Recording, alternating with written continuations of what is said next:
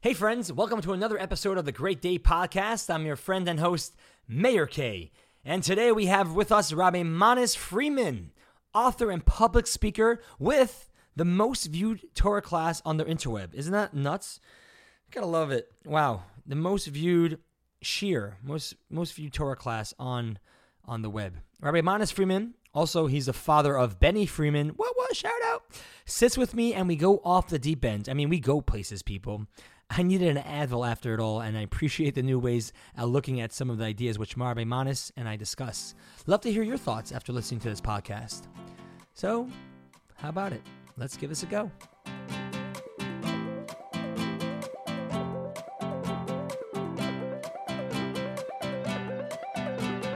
All right, wonderful friends, neighbors. How are you today? Rabbi Manis Friedman is in the house, is on the podcast. What an honor. Thank you for being here. My mother's house. Your mother's house. All right. This is the right setting for this. Fantastic. This is the house you grew up in? I had left on Shlichus by the time we moved in here. But yes, this is where the family... Wonderful. Well, thank you. Thank you for hosting us. It's beautiful to see. We're surrounded by many family photos and pictures, and I see a young Avremel Fried gazing right into me. Feels like he's gazing right into my soul as we speak. But I'll tell him. He'll hear this. He's a big fan of the podcast. Good. No doubt. Well, to jump right into it, actually, Menny Pellin, you may know him, asked, does your son Benny Friedman have his mother's voice? How would you know? Yes, he does, actually. Does he, really? Yeah, my mother was very talented. Do you sing? Do you sing at all? Well, nobody's listening. Are you a fan? Are you a fan of Benny? Yeah. Absolutely. And your other children? I like them all. Oh, safe answer. Yeah. All right. You're going to trap me into that one. All right. But let's really, I mean, Rabbi Manis Friedman, you've really developed a following, and you're obviously a rabbi, like you mentioned, in Minnesota, and built quite a few. You've an author, a prolific speaker, international speaker. Actually, I have to say, my first speech I've ever heard. I went to school. Obviously, I've heard my teachers talk, but really, like, my first professional speaker was you. I was in Pittsburgh in yeshiva at the time, and I guess the community brought you down to speak about intimacy. And I remember sneaking into the program, and I can't remember exactly all that you spoke about. But what I do remember is that it was done very professionally. It was done very well. And I was like, wow, like you held the room, and I found that to be very powerful, which is amazing to say. But talking about that, let's jump right into it. Sex. It doesn't phase you. Never heard of it. Never experienced it. Never heard of it. Yeah. Sex. You didn't even flinch with that word. Sometimes rabbis or people can be like, "Ooh, oh my gosh, oy vey," but it doesn't really. You don't bat an eye when it comes to that. I know you have a strong opinion about what sex means, or what that. Or like you say, you sort of allured from it. But what is sex to you, and how does that play a role when it comes to intimacy? Well, sex used to be intimacy. It used to be. Yes. And it's meant to be the ultimate intimacy. But I think since the 60s, we've stripped it of all, no pun intended, we stripped it of all intimacy, of all meaning, of all content. And it's empty and it's boring, and people are losing interest. Mm. So at one point, the act, what we call having sex, two people coming together, that was, you're saying special and holy, but during scary. And scary. Right? Why don't we blush anymore? # Awesome. It was awesome. Mm-hmm. Now it's... What makes you think that now it's different from what it was? It's not like it used to be. Like, what makes you think this generation has lost that magic from 30, 40 years ago? I think somebody wrote a book, or maybe it's just the title of a chapter in the book, but he said, I think it's a good observation. What do you mean safe sex? If it's safe, it's not sex. Uh-huh. Right? So what happened in the 60s is that people decided, men and women, can't blame just the men, Men and women both decided that there should be free love, free of everything. Commitment, meaning, entanglement, emotion, intimacy. It became recreational. There's nothing intimate about recreational. And I think that this is the Me Too phenomenon. It's not that men have lost respect for women. I think they probably have more respect for women today than ever. And yet they do these horrible things because they've lost respect for intimacy. They think it's fun. So they said, so they look, so they touch, so they... What? Didn't we decide to relax about it? And now all of a sudden they say, you looked at me the wrong way? Right. I mean, I guess, I mean, if you're bringing like specifics, like a Me Too movement, I think it's specifics less about looks, about looking at somebody and touching them in inappropriate manners, especially in any workspace or out of that. But I mean, to say that, I mean, this didn't take place earlier, back in the 60s, 70s also. I mean, this has been, it's just more, it was hush-hush back then, right? People were still acting in such manners then as of now.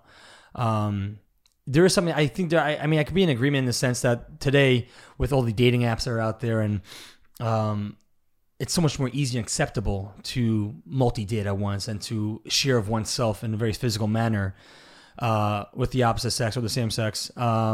But without really sharing anything. But you lose yourself within that, and becomes it loses, right? It's not special anymore, and that could be. It's not special because it's not you. It's just a thing you do. That's where the intimacy disappears. It's not about me. It's not really about you. It's this thing that we do. Which has a potential to bring two people very close together, but sometimes that same act can push two people apart. Keep you apart and make you feel very much alone, even in the act of doing so. Yeah. I do love what you said about the example you bring about the grandmother, right? You never ask your grandmother, what do you guys do in the bedroom? And what would she say? Nothing. Nothing. No thing. Things are inappropriate in an intimate relationship. Things are pornographic, right? Pornography means objectifying, introducing things where there should be just us. So when you have two people are not things, and when they merge with each other and remove all things that come between them, you have intimacy. But when sex becomes your thing, it's not intimate anymore. Mm-hmm. And is intimacy a product of love, or is intimacy connected with love? Is there a coalition between those two? It's much more powerful than love, because love can also be a thing. I can use this example. If a man says to a woman, "I want to marry you for your money," is that offensive? Yes, 100%. Because? Well, you're marrying her for things other than herself. She has money. Yeah, it's not her. She has money. Sure. I like money. Yeah, I have a few friends, who've played that card. It's a match made in heaven. Yeah, that's right. When you say, "I want to marry you for your money," it's a thinly disguised insult. I just want the money. Now, in a perfect world, you would just give me the money. But nothing's perfect in this world, so I'm going to have to marry you for the money. But I don't want you. I just want the money. Right? Why is love any different? I just want your love. I didn't ask for your opinion. Well, love is connected with the person themselves, isn't it? But it's a thing. You can have it or not have it. You can be better at it, more loving, less loving. I loved you yesterday. I don't love you today. It comes and goes. But the main thing is people marry for love, not for the person. And how do you... So if that's the case, I mean, in the Orthodox world, right, where dating doesn't take place over a long period of time, so especially in that, how does one come to a place of love or any type of know-how of this person after a month, 2 months, or 3 months, and then get married. So you're saying that system is better in a way than spending more time? Much healthier. Look, marriage means I need another person in my life, not a clone of me. The whole point of marriage is I'm not enough.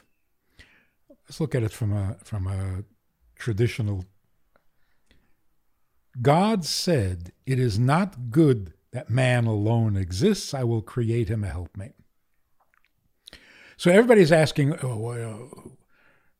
all of a sudden it's not good. I thought it was good.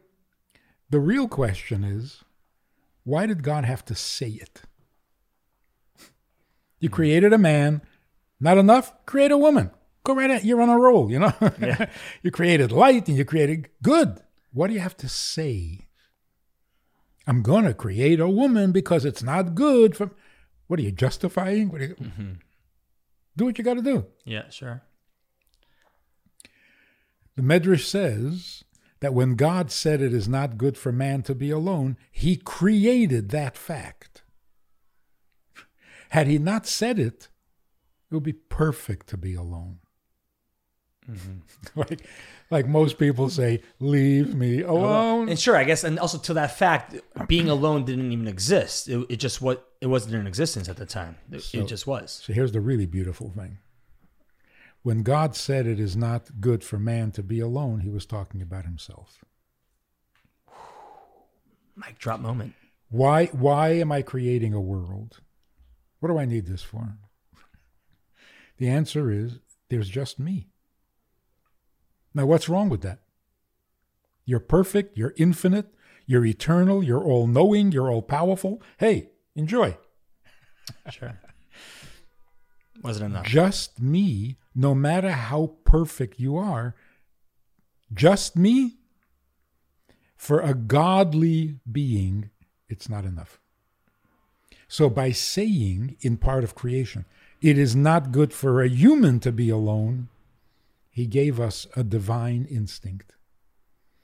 You're as perfect as you need to be, but there's just you. Not good. We're now discovering that the thing that people suffer from today that is really bad and really dangerous is loneliness. 100%. And when I noticed in marriage counseling that happily married couples, they got no complaints. It's a functional marriage. And yet you talk to them individually, they feel alone in the world. But you're married. Right. Where do you think that's where does that stem from your experience? Because the marriage is lacking intimacy. So they're not talking enough, they're not holding hands enough, they're not sharing, they're not being vulnerable with each other? They're doing all of that.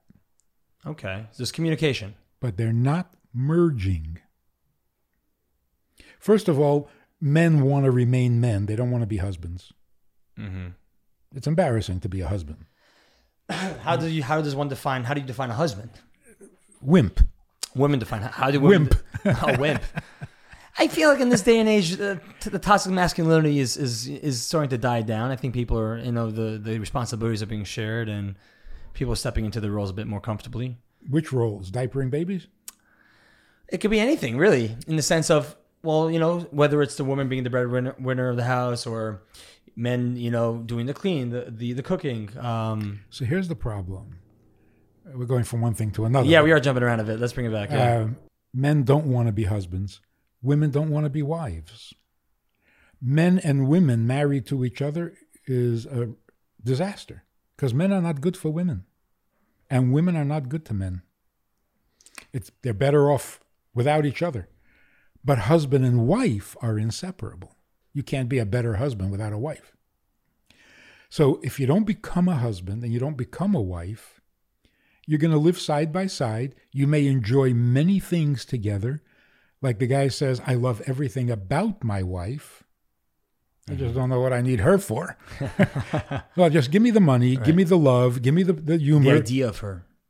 The things about her I like. Her, I don't need her. But the real issue is, does having a good job make you more of a man? No. Has nothing to do with being a man. So if a woman has a good job, is she more of a woman?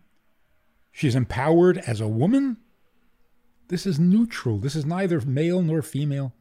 So how do we empower women? How do we empower men? To be women and to be men, not to get a job which has nothing to do with gender. So when you bring it back, how do you define a husband? What is the difference between a husband and a man, a wife and a woman? A husband and wife have the ability to remove all things, to get past all things. There's nothing about my wife, it's my wife. There's nothing about my husband, it's my husband. Like, for example, when your wife is out of town, you miss her. What do you miss about her? In theory, because I'm a Don't single answer man. the question. Well, I'm not going to answer the question. You get in trouble. I have no wife, but yes. You miss her. Her being. Her. Her presence. Yes. So, well, what do you miss about her the most? I miss her because she is not here. Problem is, the minute she walks in the door, I got something for her to do. Right. It suddenly becomes about something. So our grandparents married each other. They wanted to have each other in their lives. There were many things about each other they didn't really enjoy. Why do you have to be like this? Why can't you be like that? And they bickered. And you think they were unhappily married. No, they were happily married to each other, not to things about each other. We're trying to do the opposite. I want to like everything about you. I just don't need you. Just give me the goodies and keep your opinion to yourself. So my first book, Doesn't Anyone Blush Anymore? Sure. It's published by Harper. They get to pick the title because that's money. Sure. Right? Yeah. But they ask you to submit possible titles, right? The one I wanted, which they rejected, the title I wanted was Shut Up, I Love You. Because I think that is the key problem in most relationships. I love you. I love your looks. I love your intelligence. But why do you have to have a personality? Just shut up and let me love you. All right. Did you? And the result is you feel alone. Because I'm not connected to you. Now imagine I don't need anything from you. Nothing. I don't need security. I don't need you to cook an egg for me. I don't need you to do laundry. I don't need anything from you. I just want you. Mm-hmm. And for whatever reason, you're not available. What am I missing? God needs us, well, but he's perfect. So needing us makes him imperfect? No. If he needed something from us, that would make him imperfect. But when he needs nothing, just wants to have someone by his side with him. Sure. So if he doesn't have us, what is he missing? He's still whole and complete. Yep. This is the beauty of it. You're missing. That's what it means. I miss you. I'm perfect. I'm complete. Yes. I am missing no pieces. But I miss you. That's God's vulnerability. When God says, for myself, I am not enough. That is divine. That's what makes God lovable. He's perfect. He's awesome. He's infinite. That doesn't excite me. Yeah. Good for him. But he's vulnerable, and I can make it right. Yeah. With me, he's okay. Without me, he's not. That's a beautiful concept. And fact. I think that's the essence of Judaism. Which is fantastic to hear. I think the shift between, well, at least growing up and from my understanding from previous generations, they lived more in the realm of a fearful God. And now the language is focused more on more of a loving God. But there's a trap there. God is love. All I want is God's love. Do I have to put up with all his other shtick? Was that religion per se? Yeah. Just give me the love. Give me the love. That's it. All you really need is love. All we need is love. Right. Or, I just want to get to heaven. Oh, no. Yeah. Okay. I mean, I grew up, I think I grew up Chabad. So, I mean, I grew up Chabad. I don't think I did. I did. And I didn't grow up in that philosophy at all. Why? It's all about action. It's about here. It's about now. It's the Derech Tainim. It's not about the schar. Which means it's about him, not about me. Yeah. But if I say, I want to get to heaven, what will it take? 613 mitzvahs? Come on, lighten up. I just want to get to heaven. Yeah. So it's like saying, I want to marry you for your money. Just give me the money. Don't complicate things. Yes. So when I say I want to get to heaven, it's like, just give me to heaven. Let me in. Just let me in. Why do I need to put up with you? Right. That's Christianity. Just get me into heaven. Leave me alone. So the intimacy, by definition, is a non-thing.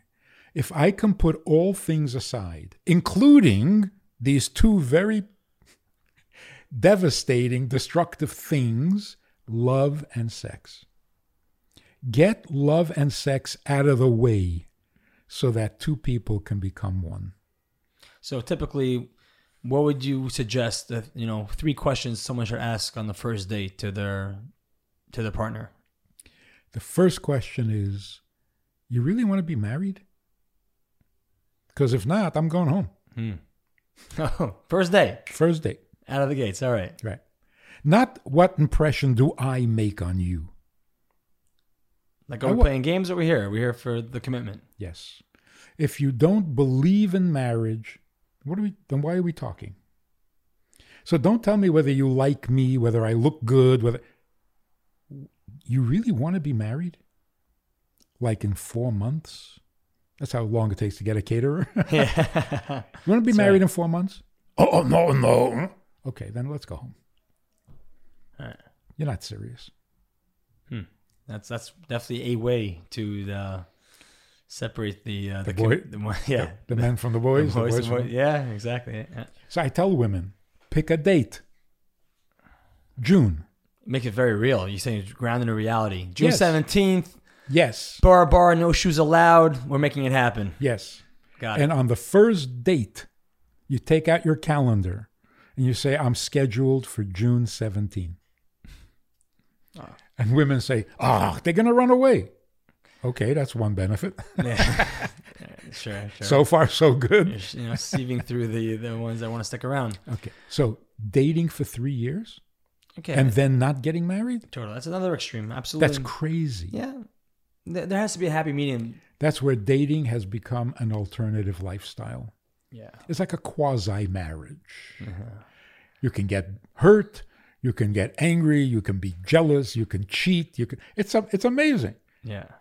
It's a little marriage you have going there, but you're not really married. Right.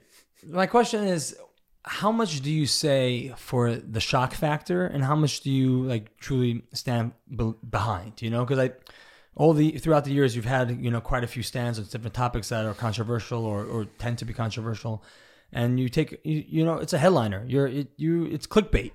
I want to hear more about this. How much is it for that effect, or do you truly follow through with what you're saying? It's not for the effect. It's for the MS. Sadly, your MS, Ter's MS, your opinion, I'm defining Judaism. Unfortunately, the truth is shocking. I don't know why. Why is it shocking? Why is the truth shocking? Because PC means don't be so honest. Mm-hmm. Fake news is better. Or it comes down to so you're saying it's not your opinion, it's straight out Judaism, belief, God, and this. I'm just saying the facts. This is how it is. Yep. An example: if you're going to get married, always use a shadchan. I think it's a tragedy that the matchmakers, the shadchanim, introduce you and then step away. Exchange numbers, call each other, talk it up, see what happens. I'm not going to pay you for that. That's not good. In fact, it's terrible. The hurt, the damage that does. You go out with, the first date. Yeah, sure. And not really interested. But he says, so tomorrow? You want to say no, but you say, okay. I mean, there's always a pity second date. Come on. There's always a second date. That's nice. It's common decency. Common decency. Once you have a second date. A third date? Nah. It is so awkward for many people to say no. Yeah. How was your first date? Wow. Give me the picture. What were you wearing? I have no idea. Come on, hat and jacket, white shirt. You wearing of course. a tie? Yeah. Open the door? For her? Yeah. Have to ask. Did she pick you up? Yeah, I think we went to the airport. Observation, whatever. That's observation. It's a great line, actually. What was it? Like with the heart? Are we near an airport? Are we near an airport? Because my heart just flew away. I didn't use that line. No. Anyway. So how was the first date? It must have been pretty good because after the fifth, we were married. Wow. You married the first woman you dated? Huge. And still going strong. It's lucky. It is lucky. Let's be honest. That's not common. Yeah. Can't force it. Who put that together? The shadchan. Who's the matchmaker? I don't remember. I don't know. Really? Huh. Yeah. What was about her that you just knew, like, she's it? Her money.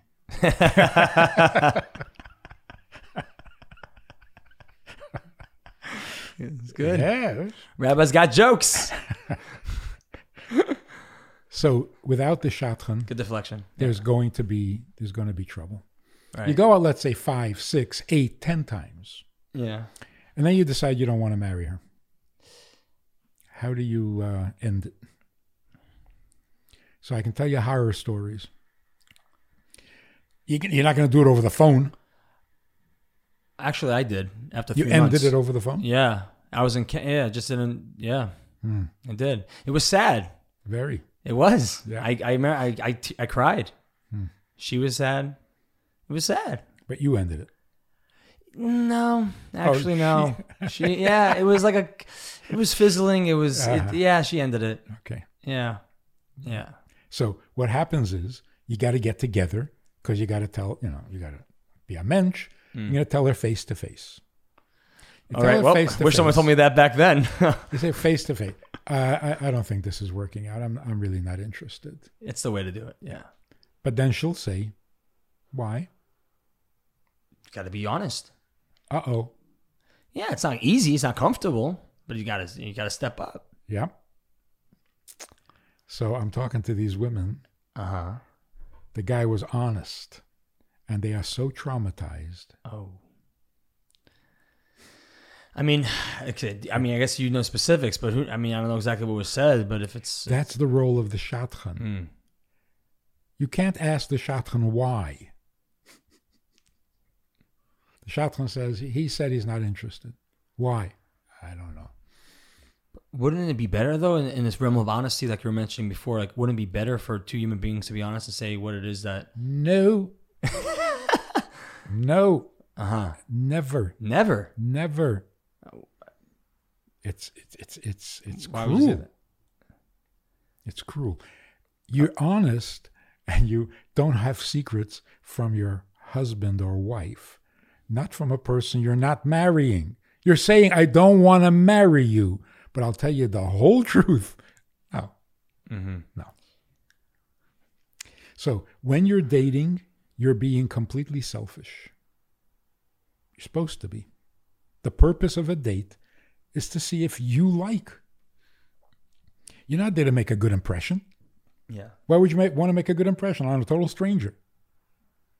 So you overdo it. I mean, the whole way that it's approached is, put on this, put on that, wear a little of this, try to be funny, try to be serious, stop it. Just be yourself. Yes. Yeah, 100%. You're being selfish, and that's the purpose of the dating. Marriage means you're being selfless. Yeah. But we got it backwards. People are more selfless in a date and more selfish in marriage. Mm-hmm. We got it confused. Got it. I mean, okay. To pivot now to another direction, but it's still in the realm of all these things. You have amazing opinions. You always stand by it. I think you're an outlier in that sense. But I feel like this sort of starts way back when you were younger, in your maybe young 20s. I may have the timeline wrong, but you didn't grow up Chabad, right? You grew up Babov? I grew up Chabad. You grew up Chabad? Born and raised Chabad? Before that, I was not grown up. Okay, interesting. Nice. I was born with no teeth.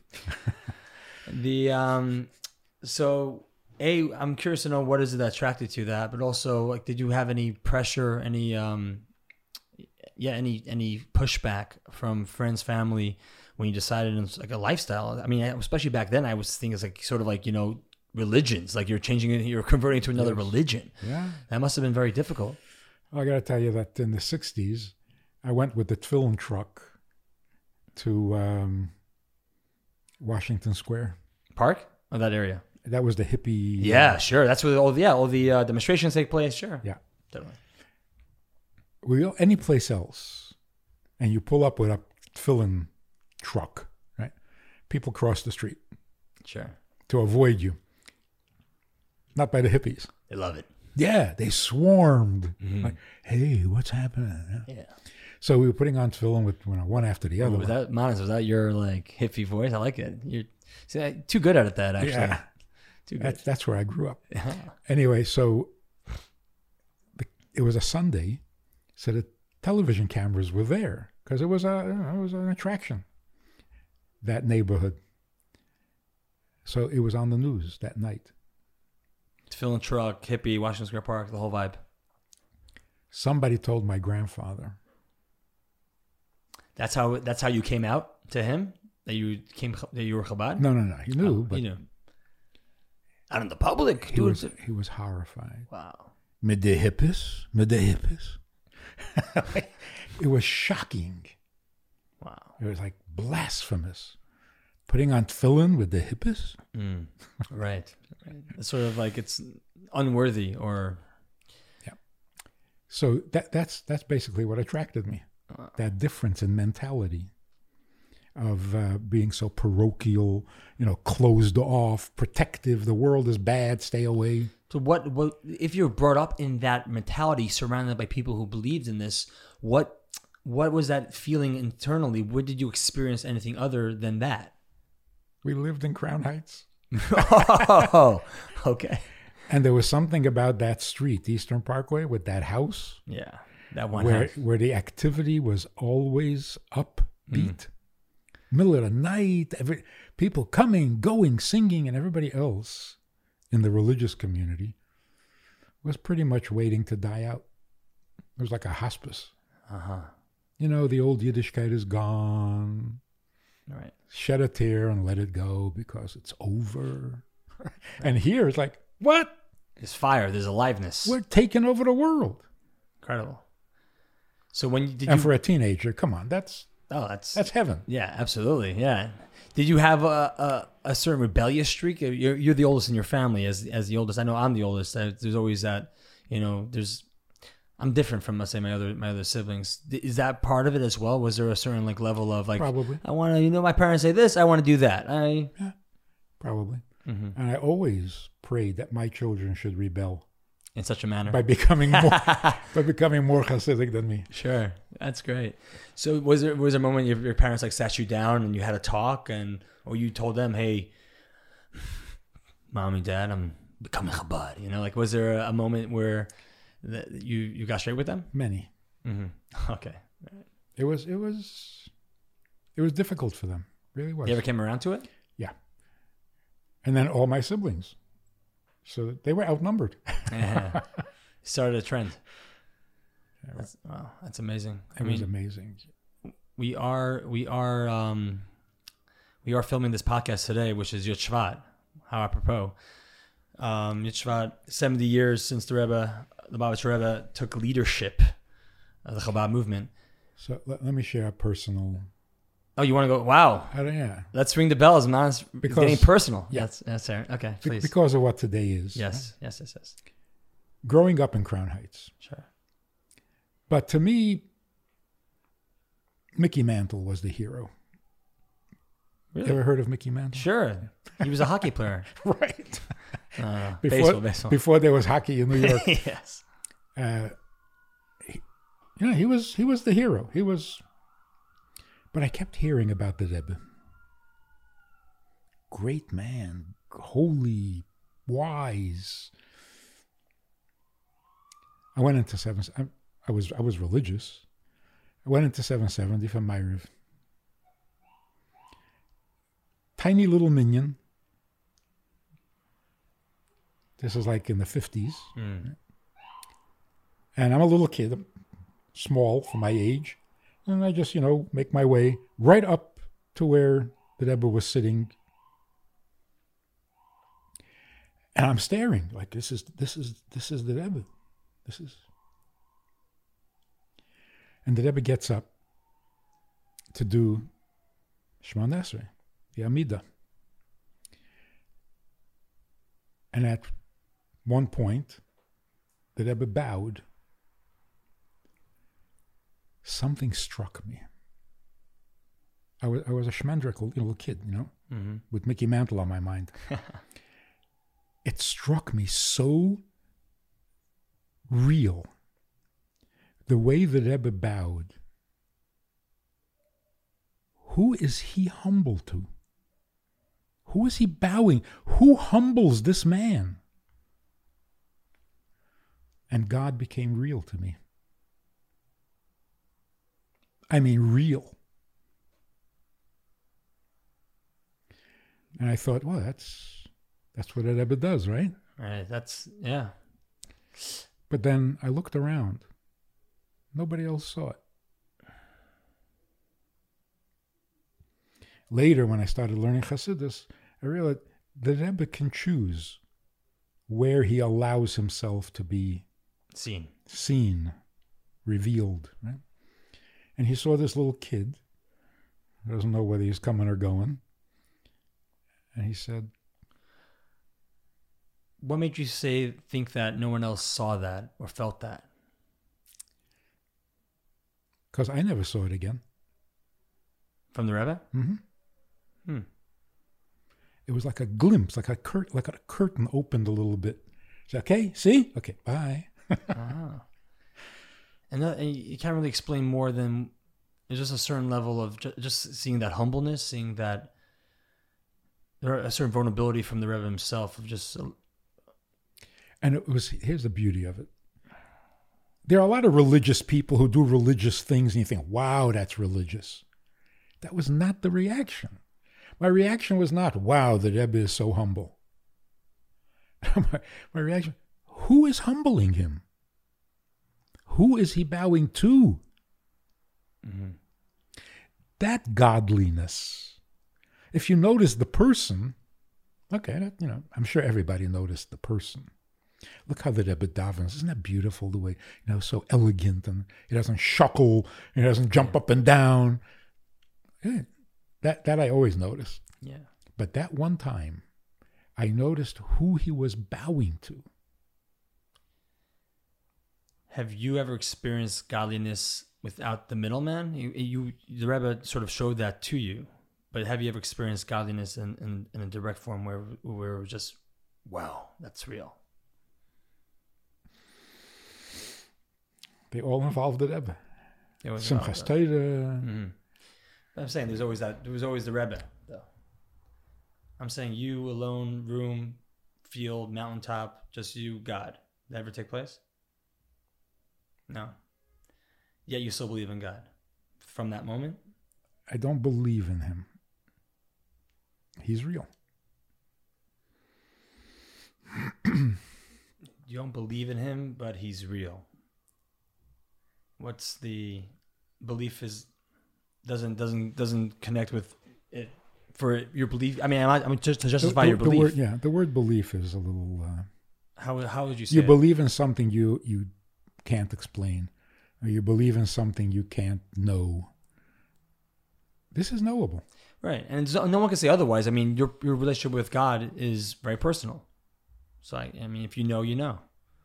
How would you explain it to someone who doesn't know? Get to know.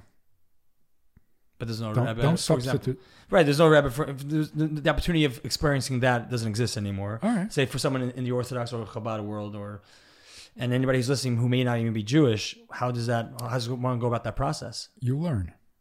God is knowable. Don't cop out with faith. Get to know him. Some scientist asked the Rebbe back in the 60s.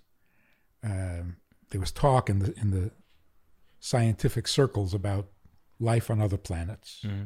Gonna go check it out, right? So somebody said to the Rebbe, "We don't believe in life on other planets, do we?" There's a frum scientist. Mm-hmm. Sure. He says, "We don't believe in life on other planets." The Rebbe said, "Belief? Go take a look." You can't use belief as a cop-out, like I'm too lazy to go look, so I'll make up a belief. Don't use belief inappropriately. That God created the world is something you should know, not believe. So how does God still show up in your life? It's all about him. See, there's another thing. The future of psychology, which is not doing so well, the future of psychology is you don't have deep, dark needs. You don't have repressed impulses and desires that need to be acted on or spoken of. And you don't need anything because you're a creation. Only a creator needs something. I mean, we're all creators, in a sense, aren't we not? I mean, we're all creations of higher power of God, but at the same time, we have the power to create. In a sense, we're not creating. I mean, with the we're power perpetuating invested within me, sure, but there's an element. Doubting oneself is doubting the Creator. Well, we create children. Do parents need children, or do children need parents? Both. Oh, I think the parents need the children more than the parents. I mean, Say again? I was gonna say, obviously the child, especially in the earliest years, needs someone to take care of them. But I think there's also the parent needs the child tremendously. Tremendously. It's their identity. Exactly. Yeah. So does the child really have needs? Besides the basics, of food or... Which the parents provide. Yeah. No. So what do you need? No. That's why if a child is not happy, something's wrong. What is your problem? Yeah. What's your problem? We are guests in God's world. Why do we have needs? In other words, isn't it the creator who has needs, not the created? Yes, but then though the cycle continues and the child grows, yeah, and through the human condition of life, there's the cycle of whatever trauma and stuff that has taken place when parents passed on, and then the work takes place for the child to break that cycle. Perfectly said. Thank you. Life creates needs, not me. I don't need. Listen, this is really Mashiach-dik, right? Yeah, we're getting there. I need a doctor. I need a doctor. Actually, like a hole in the head. Mm-hmm. I don't need a doctor. God created me in such a way that my health can either work or not work. And when it doesn't work, I have to go to a doctor. He invented that, not me. Yeah, sure. Even the need to eat. I need to eat. Actually, I need to stop eating. And I can't. So who did this to me? if you say it correctly, I'll give you an example. A kid goes out of town, overseas to yeshiva. He arrives in the yeshiva, Chassidish yeshiva, Yeah, sure. and he says to the mashpia, I have to call my mother. Where's the telephone? And the mashpia says, you have to? For your mother's sake, you have to call. Is it true that you have to? True. No, it's not true. No, I mean, true. No, not true. Yeah. But yes. I don't need to call my mother. In fact, I think it's a little bit annoying. But my mother needs me to call her. Why can't we talk straight? I need to eat. Whoever designed me, whoever fashioned me with this handicap, thank you very much. Yes. He needs me to eat. I don't want to eat. And if I designed myself, I would never do that to me. So the change of way of being, if someone's growing up and has been brought up in a certain lifestyle or way of being, their needs and wants may not be their needs or wants or what they think their needs or wants are, but they have to do a certain amount of work to unscrew and figure out what their true needs are. But that takes work. That takes therapy. That takes psychology. I mean, or mashpia or whatnot to help some guidance. So the future of psychology is, instead of telling you more needs you didn't know you had, thank you very much. You're right. It will relieve you of needs, not try to solve your needs. You don't need anything. Letting go, then more, less of taking on than more letting go. Because you didn't ask to be born. You really don't need. This is a recent development. It was never true before. Everybody did what they had to do. That's how we got this far. That's how we built civilization. We didn't have time to think of anything else. Because you had to. Sure. Right? Survival. So when somebody said you have to, you did. Particularly if it was the czar. Somebody was always dictating your needs. You need to do that. You must do this. Today, people are starting to say, I don't need to do anything. And don't threaten me. Because you're going to threaten me. I see it coming. Right? Yeah, but if you don't do what you have to do, you're going to end up... Okay, don't threaten me, because I don't care. Yeah. I don't care. Like this guy who was suing his parents for giving birth to him. Didn't hear about it? No, I didn't hear about this. Guy in India, 27 years old. He took him to court. Okay, wow. He wants them to pay all his bills for the rest of his life. Because without you, I want to be here. I want to have this responsibility and so on. You didn't ask me. Yeah. I never signed any contracts. So you give birth to me and then tell me that I have to go to school? Mm-hmm. I don't have to go to school. Well, you won't get a job. I don't need a job. Right. Well, you won't be able to pay your bills. Hey, I'm not paying bills. It's like inviting me to an expensive restaurant and they're telling me to pay the bill. Yeah. Well. Well. What? Okay. What are your thoughts on this? He's making a lot of sense. He's making a lot of sense. Yeah. Because he wants his parents to pay all his bills for the rest of his life, and he's not even Jewish. Jewish cup. I mean, so, yes. Young children are saying the same thing. You ask them to do something, and they say, I didn't ask to be born. Where is this coming from? It's coming from the truth. You didn't ask to be born. Nobody asks to be born because nobody needs to be born.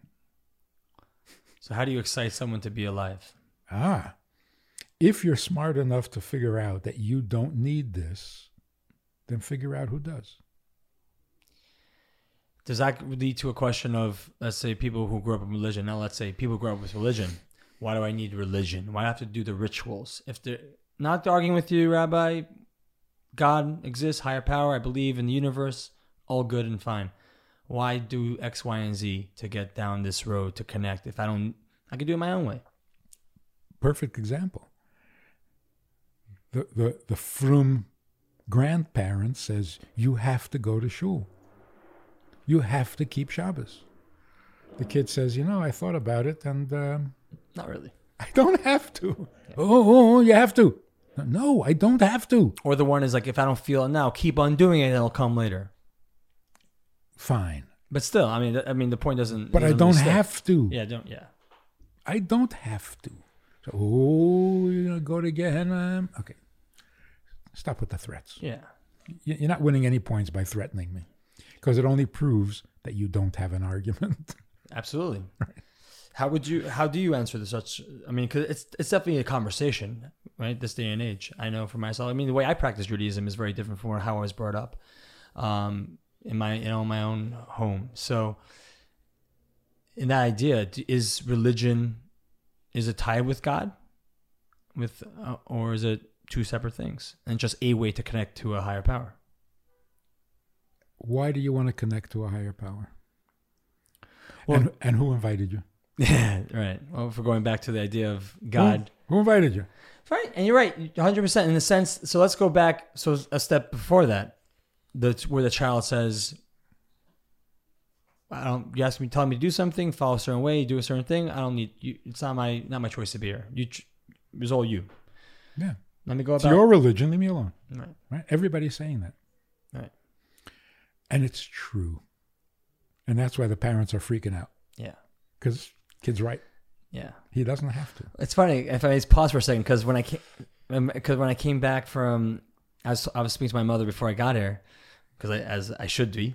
And after I came back from traveling, I traveled the world for a year and a half. I came back. You may remember this, but I came back and I was long hair, hippie clothing, and I'm not putting you in a corner. Don't worry about it. But my mother's like, they're freaking out because I was speaking about, what is God? I was, I experienced the world and out of the confines and the bubble of which I grew up in.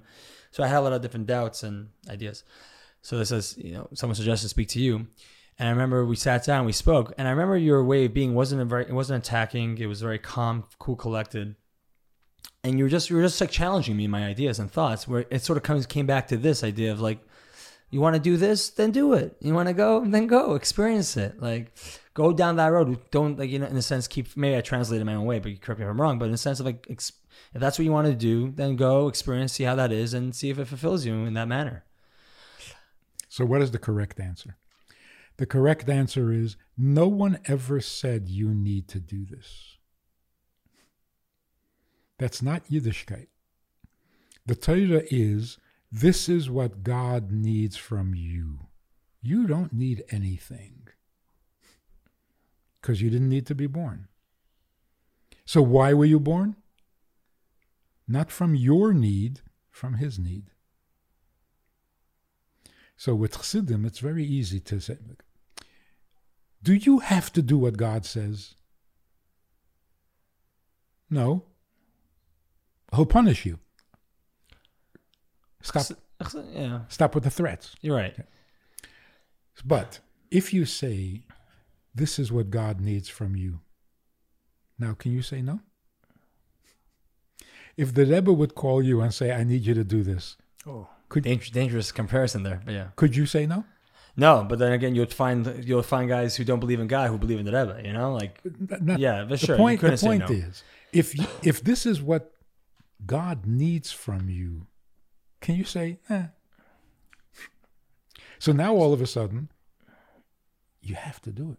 Yeah, but you're saying that whoever said that you need to do something, so perhaps it's a flawed system of how things are being taught. Absolutely. To the children, to the kids, to the way I was brought up, in a sense, that what you're to do, how to do, the language of it. Yes. In fact, today, if you say you have to, the conversation's over. Yeah. Doesn't matter what it is. Not just religion. Anything. You have to go to school. That's it. I'm not going. That language has got to stop. Because we've come to a very correct realization. I don't need any of this.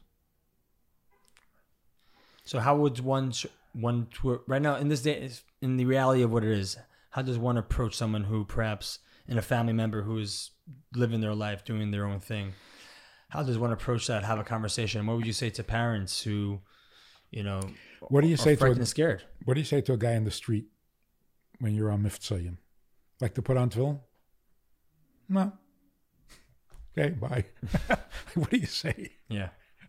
So you're saying don't fight it. What do you mean? Drag. I'm saying like, well, are you saying this let it go? Fine, move on to the next guy. I'm asking, what are you doing? Oh. You approach a guy and you say, yeah, okay. Do you need tefillin? No. Okay, bye. No, you just welcome him. You say hi. I mean, it's been a minute since I've been saying, but what you're doing is you're coming to a person and saying, have you got a minute to do something for God? And the guy says, I don't need this. I know. Can you take a break for a minute and do something you don't need? That's a mitzvah. A mitzvah means something you don't need. Can you take a break from your own needs before you get totally depressed and do something for someone else? Stepping out of yourself. That inspires people. I'm talking to a guy who said, I don't believe in God. I'm an atheist. I don't believe in God. And I never. And I say, yeah, but, God created you. He needs you. Oh, he does? Only one. Right. All of a sudden, I'm interested. A minute ago, he didn't believe in God. God needs me? Tell me more. Because he was told all his life he needs God. I'm sure there's a few people who have quite harsh ideas. Actually, I was sitting by a round table you're hosting in LA over Shabbos, and you brought up this concept of how God needs us. And a lot of people from different movements in Judaism were very upset about that, very bothered by that. The idea that God would need us, mere mortals. Try to get around it. I saw you trying. No. Get around the fact that God needs. He doesn't need. But he created the world. Yeah. For no reason. Sure. Because he needs nothing. Right. No. Created for a reason. With a purpose. Yeah, but a purpose that he doesn't really need. Well, the concept of desire is very, very foreign to some people, that God has a desire. Well, make sense of it without that. It doesn't work. Right. It doesn't work. No, he doesn't need anything. He just wants to do you a favor. So they need more chassidus in their life. That's about it. Even chassidus needs to be understood. It's true. I agree with that. I've recently just delved back into some chassidus, to learning more chassidus, and it's learning it now in a more very real, practical way, just because I'm engaged in life. I just wish, and this is echoed by a lot of my friends, I wonder if it's because it wasn't taught that way when I was in yeshiva like years ago, or we just didn't have enough life to experience and to compare it to. But maybe it's maybe a little bit of both. I'm talking to an 11-year-old kid, yeshiva boy, and he says, I don't think God needs it. He just wants it. I said, God wants something he doesn't need? And the kid said, oh, that's it. He wants it. He doesn't need it. You know what that's called? What's immature. That? Even a human being shouldn't want what he doesn't need. So you can't get around it. I know there's a problem. I know. God is supposed to be perfect. He's not supposed to need anything. I know about that problem. But you can't get away from it. If he doesn't need, then it's all over. Because I certainly don't need this. That's fantastic. What is, just to get a little personal, first of all, what inspired you to get into this line of work? Like, was there someone growing up, someone maybe other than the Rebbe, a mentor or something that you saw, some sort of, what was that fire, that passion within you that you wanted to step into this leadership? A, and B, do you enjoy it? Do you enjoy the spotlight? Do you enjoy, being the performance of it all? I think it's obvious that I enjoy it. It's hard to hide. But it was, I think, a two-step. First of all, I fell in love with Chassidus. Rabbi Yoel. Secondly, there were pagishas. I remember back in the late 50s, early 60s. Before my time. Where college students would come to Crown Heights, and the best speakers would speak to them about, and I heard Hasidus being spoken in English. And the students were so moved. I said, I got to do this. I got to do this. Let me out of yeshiva. I got to do this. Yeah. So I got married early. I was the youngest in my group, 21. 21, you got married? Wow. Yeah. Because I can't wait. I got to do this. So Hasidus in English that inspires people, irresistible. Wow. And how old were you when you wrote and published Why Don't We Blush Anymore? That was 1990. Year I was born. But before that, 1970, I moved to Minnesota. Yeah. With my wife and baby. And we started Beis Chana, which was really funny because it was a joke. We were sitting around. There were 3 shluchim. We're sitting around. We have this big house. Just bought the big Chabad house, many bedrooms. And we're sitting around in the summer. Everybody's out of town. Schools are closed. University is closed. And what are we going to do with this big building? So somebody said, there is a yeshiva, Baal Tshuva yeshiva for men. There's nothing for women. Who are they going to marry? It was a joke. Right. We said, so let's do something for women. We did. And since then, over 30,000 women have come through Beis Chana. That's amazing. Wow. Yeah. What an incredible accomplishment. Did they all marry off Baal Shuvas or Gesh? Do you know the... No. Good percentage became wonderful, observant. But here was the challenge. You sit down with these women. Like the first year, all the women that came had been the radicals of the 60s. Burning down universities. I mean, these were tough ladies. Yeah, oh yeah, totally. Feminists. And they wanted answers, or they were going to burn down the Chabad house. Oh. And where do you start? Where do you start? They didn't even have nostalgia to work with, Remember your grandmother used to bake challah? Not my grandmother. What are you talking about? There was nothing to hold on to start foundation. So their question, spoken or unspoken, was, what do I need this for? Convince me. So why were they coming in the first place? We sent out a little flyer that said, come study the purpose of life. They walked in and said, you know the purpose of life? I dare you, tell me. That was actually one of the first, instead of opening with the sex, I was either, let's start with something light. What is the purpose of life? That's my first question. But yeah, sex seemed a bit more like... You save the light stuff for later. Exactly. Anyway, so it became so clear. They don't need it. Whoever said we need it? So way back then, I realized we're not talking about our needs. Otherwise, we're finished. So it became, we're here to serve him. If he needs nothing, we can't serve him. If we can't serve him, what are we doing? Getting yourself to heaven? I'm not interested.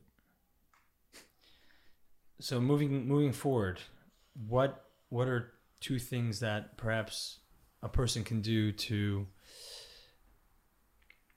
find answers or find for himself or herself a connection to a higher power or the purpose for their life? The first thing is you have freedom of choice. And the choice you need to make is a very simple one. You can be needy or you can be needed. That's it. That's what it boils down to.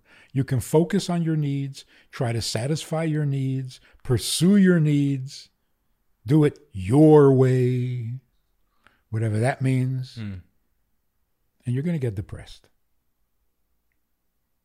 Or you can focus on who needs you. We exist because we are needed. That's who we are.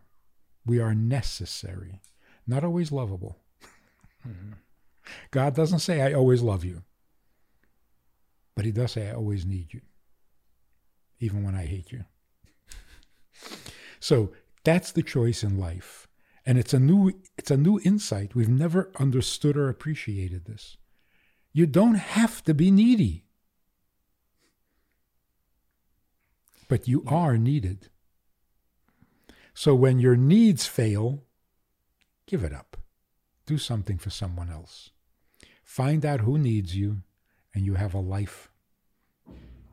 If you're just thinking about what you need, you just have survival. It's depressing. It's a powerful concept right there. And to end it off on something light, 2 words for you. Bob Dylan. I was told that there's a story there. He's a singer. Yeah. You knew that. That I'm familiar with. Yeah. You know Benny's really good joke? My son? Wow. Nachas, let's hear it. He gets up on stage and he says, hey, I'm not the only famous Jewish singer from Minnesota. There's also Bob Dylan. And between the two of us, we have sold millions of albums. That's very funny. I think a lot of people don't know about Benny that he's a very funny and witty guy. He's sharp. I wonder where he gets that from. Yeah, I wonder. Anyway, Rabbi Manas Friedman. Dylan? Yeah, tell me. Yes. Fell in love with the Rebbe. Fell in love with the Rebbe. Through how? You made that connection? No, I think it started before. But to him, the Rebbe was the ultimate nonconformist. And he loved it. He loved it. There was one time he heard that the Rebbe wasn't feeling well. I don't know how. Somebody said something. The Rebbe was suffering from sciatica. Sciatica? You know, his leg.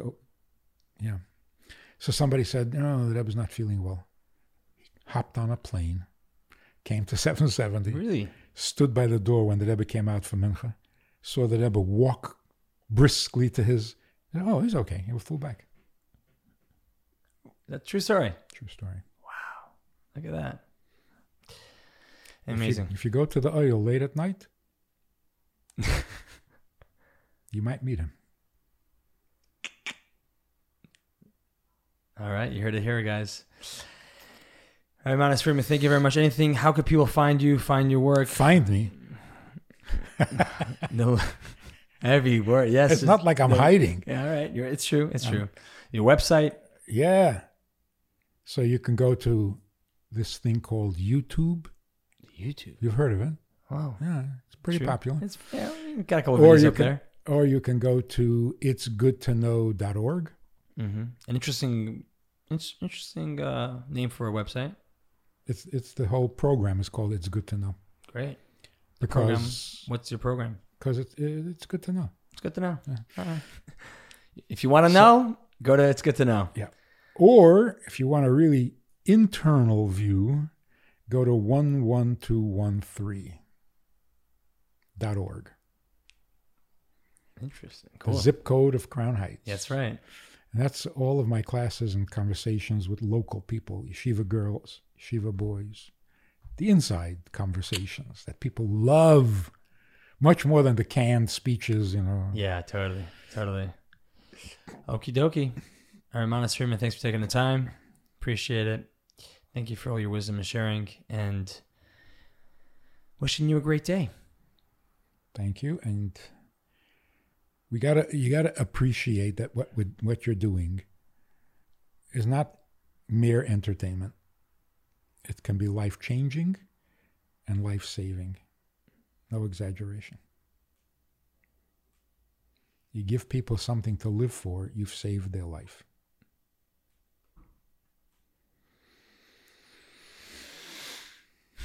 Not to get morbid. Yeah, on that note, yes, absolutely. L'chaim. Wow. What do you think, huh? I want to hear all about it in the comments. Reach out to me on Instagram and Facebook and YouTube as well. Mayor at Mayor K, MEIRKAY. Thank you, Rabbi Manas Friedman, for coming out and sharing with me your ideas and your thoughts. And if you haven't yet, subscribe to the podcast. What do you do? It's free. Why not? Why not? And tell a friend. Spread the love. Do it, do it, do it. It goes a long way. And if you have already, thank you so much. Your support means so much to me and helps me keep on doing what I'm doing. So, hey, you know what it is. Next week, another podcast. Monday. No better way to kick off the week with a Great Day podcast with Mayor K. I may be biased, but hey, you never know what you may learn from these podcasts, these conversations. So until then, I want to say stay positive, be happy. I'm Mayor K, and you know how it goes. Have a great day.